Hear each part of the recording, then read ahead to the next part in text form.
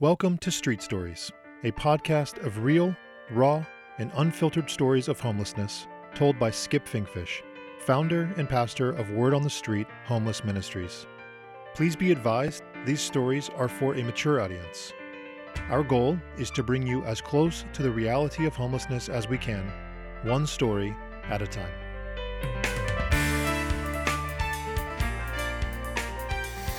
First day I met Dale was at the Sunday dinner. And there was a guy, he had a late model red Firebird, pretty nice car.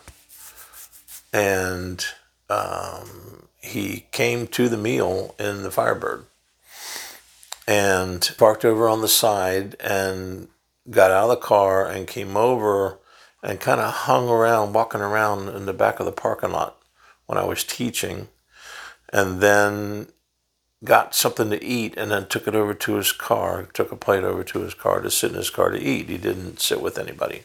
That was, the group, a couple hundred people for the Sunday dinner.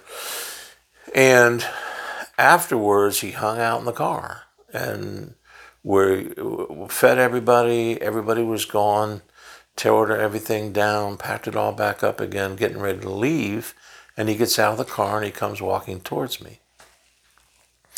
And he stops about, 6 to 8 feet away from me in the parking lot. And I was just, hi, can I help you? And he just hands in his pockets and head down, and he's pacing back and forth, back and forth, back and forth in front of me, just back and forth. Not looking at me, looking at the ground and just pacing back and forth. And then he stops right in front of me and still with his head down, looking at the ground. He says to me, "I'm an addict. Don't believe anything I tell you because I'm going to lie. I'm going to say anything that I can say and anything that I need to say to get out of you what I need. I will steal from you. I'm an addict. Don't trust me. Don't give me any money. If you give me money, I'm going to use it." And I told him I don't give anybody money, but I'll give you anything else. I'll give you my shoes, whatever you need. I'm just not going to give you any money. He said, "Well, I'm an addict." He kept saying, "I'm an addict," and then he would say, because he is, "Don't do this, don't do that." And he told me, he said, I will lie to you. I will take advantage of you. I will steal from you. This is the first time I've ever met the man. First time I've ever heard him talk. And so it was an interesting experience. So anyway, after he walked back and forth and said his piece, he went over and he got in the car and drove off. He started coming weekly. And as he started coming, then I started, we started breaking the ice a little bit, and I'd have conversation with him, whatever. Come to find out that Dale was a master carpenter. He was a cabinet builder. He was a furniture builder. He was a master carpenter. And that was where he made his money. But drugs had taken over his life, like it does. I don't care who you are. I don't care what your education level is. I don't care what your finances are. I don't care how much money you have in the bank. If you get into the position that so many people do, it will eat your lunch. It will steal everything from you. And so the car was the last thing that Dale had. And he lived in it because he lost everything else, including his wife, including his brother who was in construction. And so he was completely alone and living in his car and with that skill set. So he was doing odd jobs and not doing very well. Well, long story short, sleeping in the car and in the wrong place, and it got towed and impounded, and he didn't have the money to get it out of the impound. So he came to me and asked me if I could pay the $150 I think it was $300 to get his car out of the impound. And I said, one of the very first things that you ever said to me was, "Don't give me any money." And I said to you, "I don't give money." And he said, okay. Because, I told him, you said, I lie. I'll say anything to get money out of you. And $300 is a lot of money. And that could be, 5 or 6 tenths for other people. That there's all kinds of things that could happen with that 300. And if I give it to you and none of this is true, and plus I do not want to ever be responsible for promoting your habit in any way, shape, or form. I give you $300 and you overdose. We just can't go there. So over time, Dale and I actually got pretty close, close to the point where I brought him into my home. He remodeled some kitchen cabinets and he built some cabinetry for me in my home. This would have been about 12 years ago or so. And we became pretty good friends. And he really began to curb the drug problem, but he started replacing it with alcohol. And so, your natural ice, typically Steel Reserve, something that has the highest percentage of alcohol in the can and is cheap. So he would buy, at the end of a day, he would work different construction jobs or day labor or whatever, but then his goal was to get a case of 24 on the way home, and that's what he lived on. His skills never decreased. He was an amazing carpenter.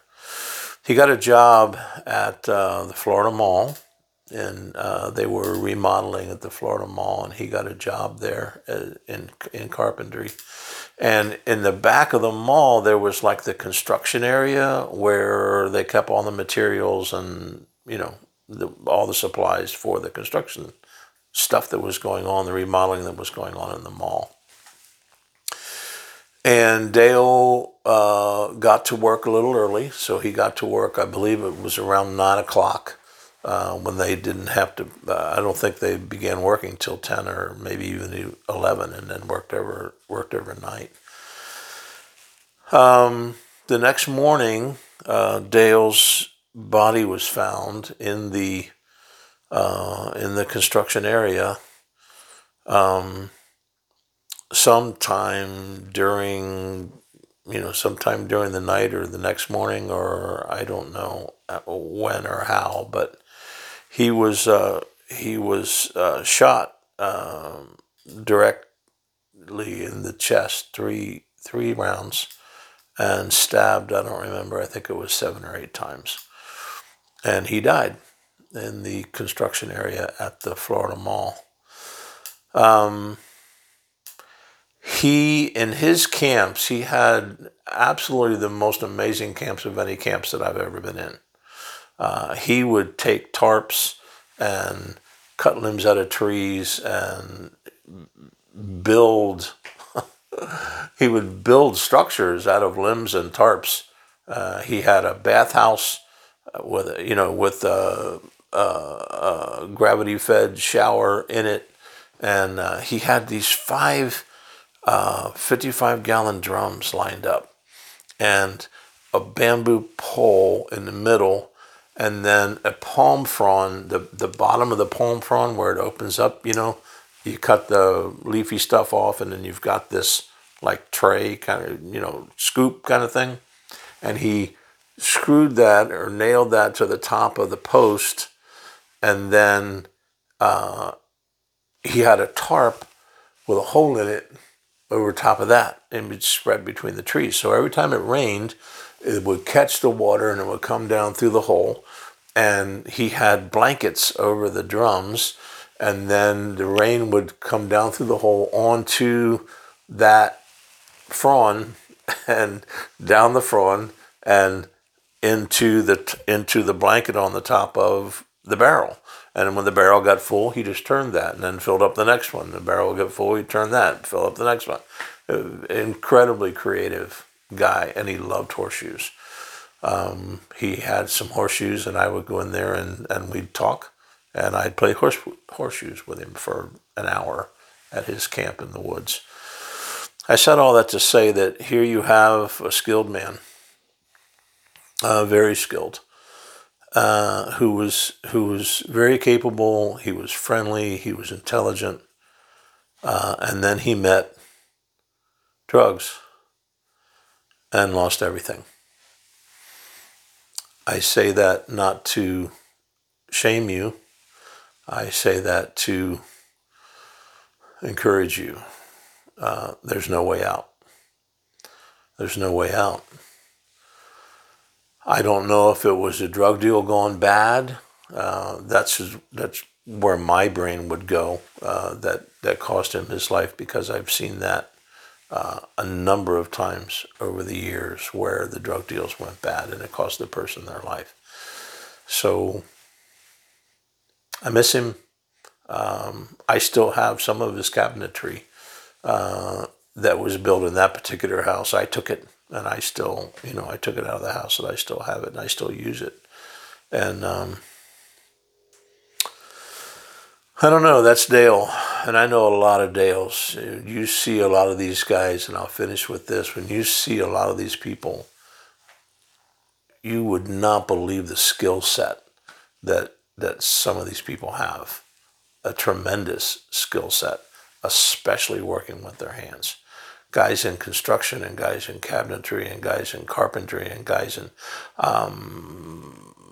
I'll tell you the story about another guy, but he in another podcast, but his name's Brian, and he used to be, even just 3 or 4 years ago, 5, 6 years ago, he was being flown around the country to pour concrete out of these big hydraulic, the skill set's unbelievable. Air Force bases and airports and highway construction and all of that. And some wrong decisions have cost him, but I'll tell you about Brian later. I just want you to understand, these are people, they are humans, they're smarter than you think they are, and they're stronger than you think they are. If you think that you can survive in the life that they're surviving in on the street, and they're weak or stupid, they're neither. They're resilient, they're strong, they're smart, and you would do well to have a few relationships with some of those people. They'll bring value into your life. So, rest in peace, Dale. I miss you.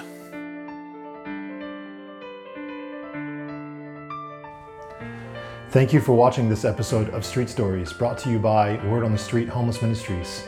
Please follow us on Facebook at Watts for Homeless, and subscribe to our YouTube channel at Watts for Homeless. If you would like to learn more information about our ministry here in Orlando, Florida, you can visit us at wattsforhomeless.com. And if you would like to be a monthly donor or give a one-time donation, you can visit wattsforhomeless.com/give. Thank you.